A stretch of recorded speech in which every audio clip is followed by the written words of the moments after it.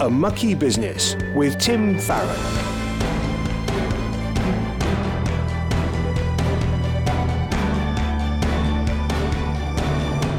Hello and welcome, I'm Tim Farron and this is the show where you get to hear from a Christian politician about how they live out their faith in the mucky business of politics.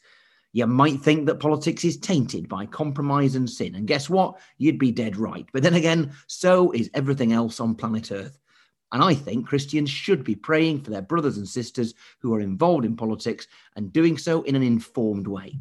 Today we're talking about whether Christian values are for everyone or just for Christians. If God wants all humans to have life to the full, should Christian MPs try to pass laws that uphold a Christian worldview? Or are God's ideals for relationships, life and death just for those who've had their hearts changed by the Holy Spirit? Joining us to talk about these things will be Danny Kruger, the Conservative MP for Devizes in Wiltshire. Before we speak about all that, Cara Bentley has a roundup of some of the news this week. Well, it's now been a year since Boris Johnson said we must stay at home. It's almost hard to remember how little we knew at the beginning, how park benches were cordoned off, coffee shops were closed, and everything outside fell silent. A year later, cathedrals are tolling their bells and many churches will have candles to represent each person who has died in their area.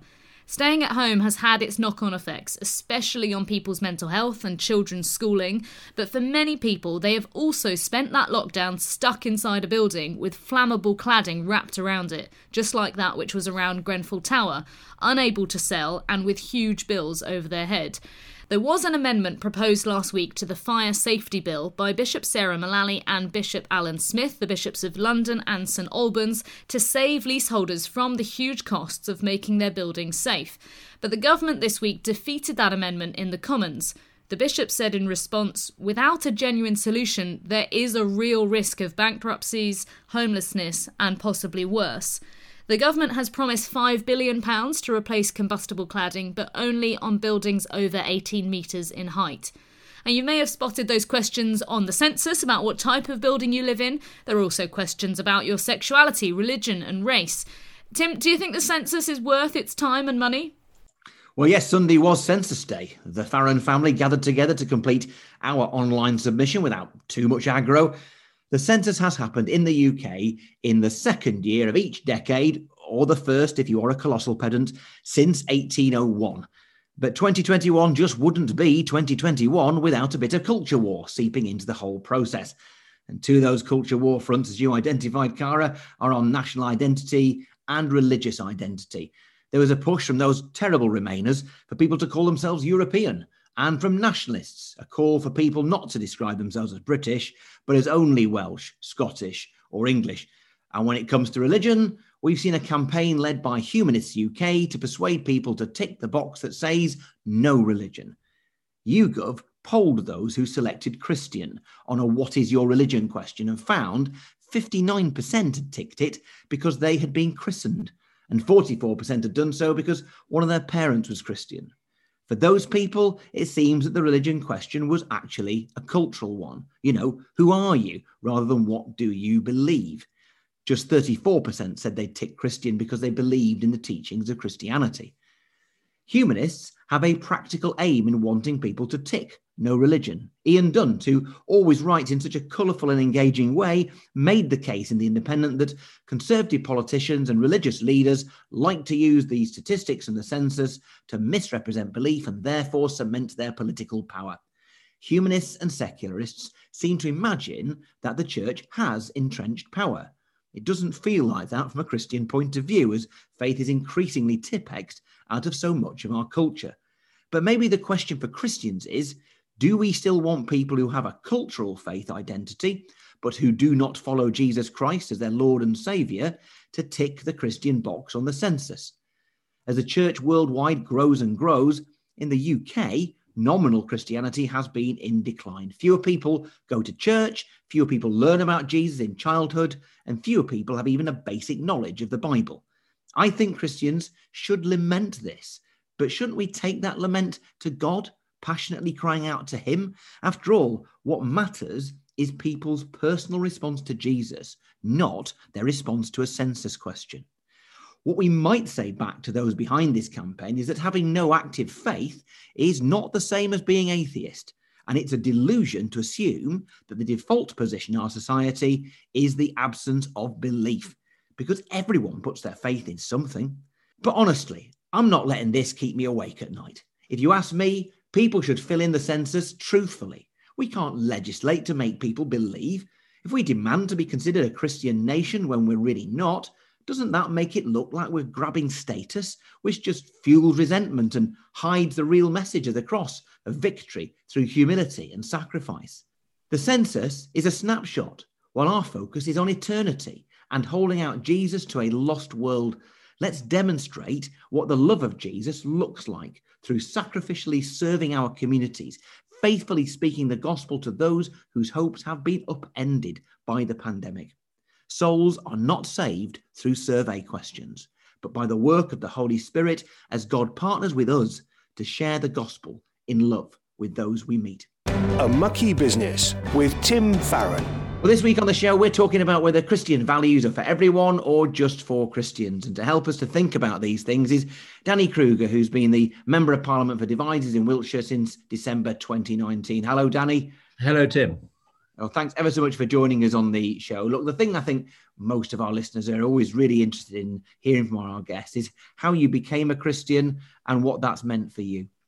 Well, thank you for asking. It's a straightforward story. I grew up in a non-Christian home, and by the time I was in my early to mid-20s, I think I was just aware of a lack in my life and was casting around for answers. But I was always determined, I think, subconsciously, that the answer would be found in myself, that I was self-sufficient and I just needed to work out a philosophy that worked.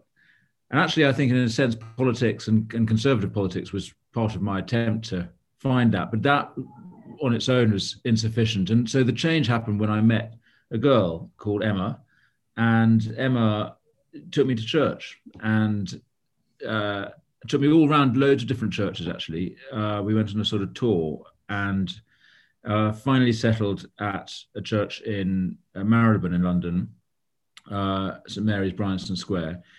And Emma also gave me books to read. And I attribute the moment of me becoming a Christian to somewhere between the beginning and the end of Mere Christianity by C.S. Lewis. So I began that book still thinking I was interested in this interesting, strange religion, but fundamentally I was an atheist. And I ended that book thinking, no, I'm a Christian. So somewhere in those pages, the change happened. And so it's all down to Emma, and she's now my wife.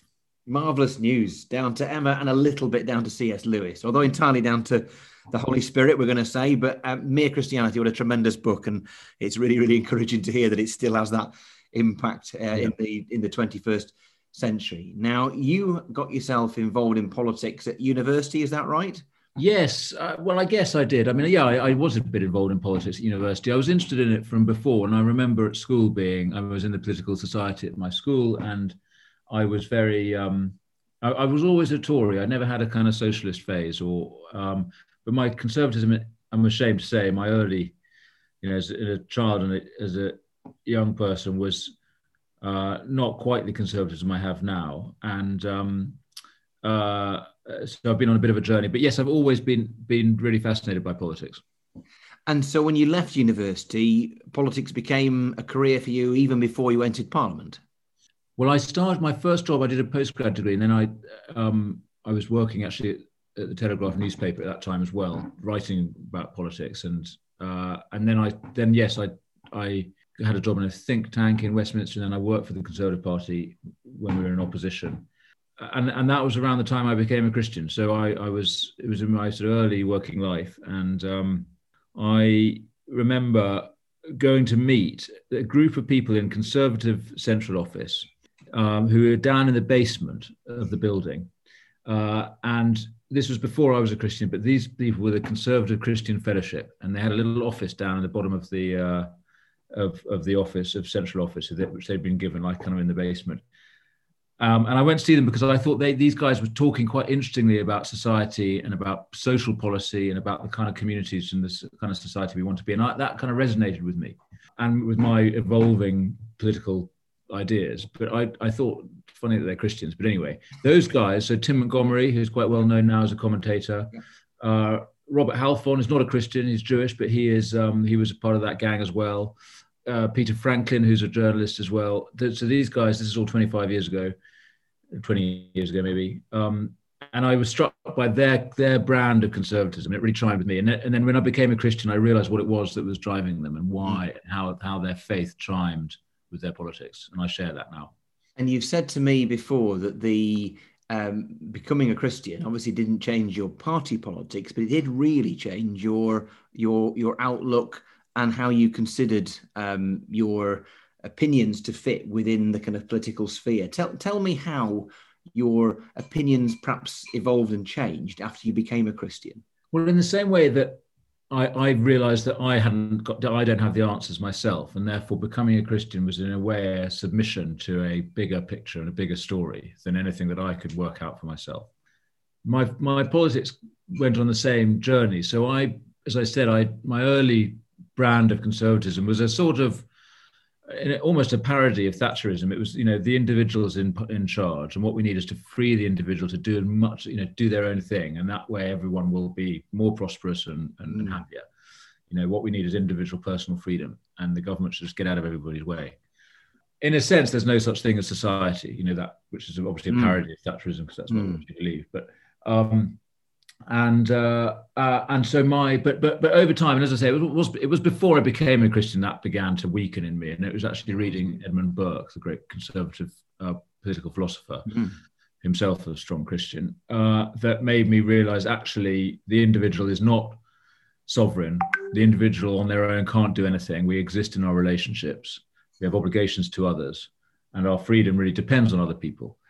So a more what we call communitarian political philosophy was sort of growing in me. But then when I became a Christian, that became far stronger and more obvious. And I realized how much our Christian traditions in this country are the foundation of our politics, including our liberal politics. Where do we get the idea that the human being is intrinsically dignified and worthy of respect? Where do we get the idea of human rights from, if not from the Christian teaching that everybody matters equally? Where do we get the idea of equality from, except for the idea that the last shall be first? Jesus had a ministry to the ordinary people, not to the elite. And where do we get the idea of, God having, of there being a special role on nations and on communities? This is a very biblically rooted set of political ideas that we are just as part of our culture in this country. So I guess I've came to see all of that through my faith, and I hope this is also always a work in progress, but I hope I became a bit humbler and less of the opinion that, I could, fix things as an individual, and then as a politician, realizing that, we can't do a great deal on our own as individual MPs. We have to work in collaboration with others, and both in Parliament, but also in our communities. So I hope that Christianity has made me obviously a slightly better man, but also perhaps a politician who's able to be more effective. A Mucky Business with Tim Farron. We're talking with Danny Kruger about whether Christian values are for everyone or just for Christians. Danny, you really interestingly point out the kind of the parody of Thatcherism, if you like, the concern about the individual as opposed to community.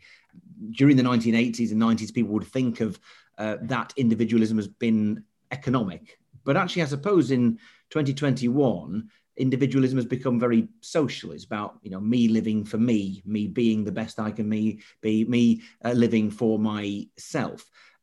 Many people will say, well, okay, Christianity, believe in it if you like, but how can it or why should it have any impact upon people, individuals in our society if they aren't Christians themselves? Are Christian values just for Christians, or are Christian politicians like you and me obliged, encouraged to use our position to legislate, to try and advance those Christian values through Parliament? Well, I think that everybody brings their philosophy to work and to these discussions. And whether you're talking about it at home or in the pub, or whether you're in Parliament, every political opinion you have comes from somewhere, and it's a fantasy to think that any of us are somehow omniscient and able to pull out of this thin air the right worldview and the right ideas. They come from somewhere, and so for us, we are bringing our Christian politics, our Christian philosophy into our politics, and people who have different philosophy bring theirs. So I dispute the idea that we are uniquely, the religious people. Everybody's religious. Mm-hmm. And I would say that we don't expect everybody to believe what we believe, but I think we do have a bit of a challenge to the dominant culture, which, as you say, is consumed by the idea that all that really matters is the individual should have as maximum possible scope for self-expression and personal freedom. And all that really matters is how much can we facilitate individual autonomy and self-expression. And this comes down, I think, to a religious position, which is that the authentic self within me, is the ultimate fact of the world. Mm-hmm. Whereas we think the ultimate fact of the world is God and his creation, or his position as the creator. And we think that our job as individuals and as a society is to try and align as much as possible with God's vision for us. And that's a kind of a challenge to the culture, because the culture thinks the job of society is to align as much as possible with my own personal plans. And I think it's quite a difficult thing to reconcile. And while we are, I hope, gentle, humble, extremely kind and non-confrontational, there isn't any real reconciliation that we can make with that worldview. We are basically in opposition to it. So it's a challenge. And to answer your question, is it for everybody? Well, no, I don't think everybody has to become a Christian. And yes, by us advancing Christianity through our work in politics, that doesn't mean enforcing Christianity on people. But it also doesn't mean accepting that all our efforts must just go towards enabling people to do more of what they want, because we basically think that what people want without society and ultimately without a Christian conception is going to be quite a bad outcome. So we do think the more Christianity we have at the roots of our politics, the better, even if we're, obviously not, we believe in the secular space and we're not going to try and enforce our faith on anybody. But I think those are really, really interesting points. First of all, no one expects a Marxist to leave their worldview at the door before they enter the committee meeting or whatever it might be. Yeah. We all have a worldview. There's nobody without a worldview. I just guess we are able to be a little bit clearer than some as to where that comes from. And likewise, as you say, Christianity, particularly when it comes to this sense that we are not our own masters entirely by any means, that really is very radical and countercultural. And as you say, we must behave and sit in a very gracious way with the rest of society who may think other things, but it is just radically different to that worldview, and that is going to jar. But all the more reason for us to be gracious about it. Danny, before we finish, tell us a little bit about the new centre that you're establishing to press home some of these ideas. Thank you. Well, this isn't a Christian mission project that we've set up, except insofar as everything I do, I hope, is Christian in its spirit. But it's a new unit called the New Social Covenant Unit. So Christians will recognise the language there, but it's actually derived from quite a long tradition in our country of the notion of the covenant as a better way of describing the relationship that we all have with each other and with the government than the more familiar liberal concept of the social contract, which I think implies some kind of transaction, some kind of quid pro quo. But actually, a covenant is a enduring relationship that isn't about what I can get from others or what I owe to them. It's really about the relationship that exists between us. And so what we're trying to do is to promote the politics of the social covenant, which we define as being that we need stronger families, stronger communities, and a stronger nation. It's these associations that give us our safety, our happiness, and our freedom. And the purpose of politics, in my mind, is to strengthen these institutions of family, community, and nation, because it's those institutions that make you and I more virtuous, better behaved people. And if we were all just a bit better behaved, if we were less selfish and greedy, and we thought more for the long term, more for other people, and we're more creative and more imaginative and more compassionate in the way we live, then I think we will all have a better society, and we won't need such a big government. And you as a liberal Democrat and me as a Conservative both have an idea that actually it would be better if communities and families were able to support each other without having recourse to the big state. But we shouldn't just be cutting the state. We need to be reducing the demand on it that is caused by social breakdown. And I think we will avert social breakdown or reduce it if we can strengthen our families and our communities. So that's what we're doing. Miriam Cates, MP, another Christian in Parliament, and I are sharing this little project, and you can find it at socialcovenant.co.uk, I think, or newsocialcovenant.co.uk. And that's the plan. I hope to nudge our colleagues in this direction. Danny, thanks ever so much. We wish you all the best with the new project and with all the other things that you do. It's been a real pleasure talking to you. All the best. See you soon. Thank you, Tim. Thank you, Tim. This is your chance to ask me anything about being a Christian in politics. It could be ethical, political, or even personal. This week, we have a question from a listener. They say, does writing to your MP make any difference?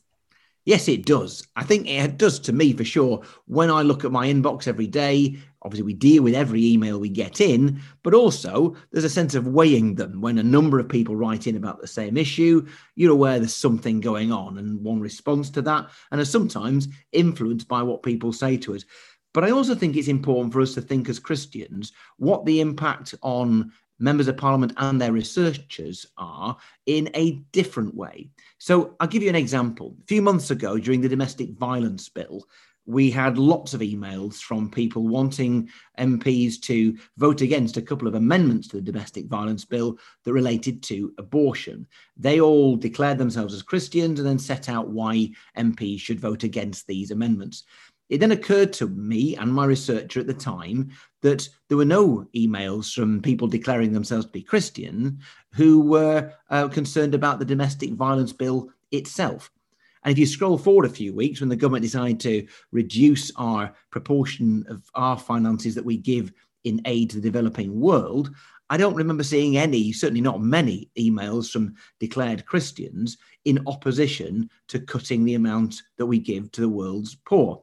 And so my quick warning, if you like, is this. If you write to your MP, remember you are being a witness to that MP, if they're not a Christian, and their researchers, if they're not Christians, in a way that maybe you don't intend. So let's remember that when we write to our members of Parliament and their staff, that we're in a position to uphold the gospel, to uphold them, and to leave an important and powerful witness behind. If you have a question for Tim, email farron@premier.org.uk. Well, as we draw to the end of this week's programme, let's pray together. Well, loving Heavenly Father, we thank you for Christians serving in the House of Commons, Danny Kruger and Miriam Cates working on their new Social Covenant Foundation. We pray you bless what they do and may it bring glory to your name. We think also of our leaders in this country and leaders around the rest of Europe as they grapple with the decisions they need to take to ensure that people are safely vaccinated and protected from any further increase in the spread of the coronavirus. We pray for people to work together in love and harmony and unity, to make wise decisions, to make altruistic decisions. And we pray that you would continue your work of in the hearts and minds of people around Europe, in this country as well, drawing people to you as you provide serious and real hope to people at a time when their hopes have been in so many other ways upended. And Lord, we pray all these things in the name of the Lord Jesus Christ. Amen. Well, next week, we'll be talking to the independent peer, Lord David Alton, former Liberal and Liberal Democrat MP, whose genocide amendment to the trade bill passed this week. We're going to be asking him how he became a Christian and how he makes a difference in the House of Lords. I'm Tim Farron. It's been wonderful having you with us. Thanks for listening. You can listen to the podcast of this programme online by searching for A Mucky Business. Don't forget, if you have any questions you'd like to put to Tim in a future show, email farron@premier.org.uk.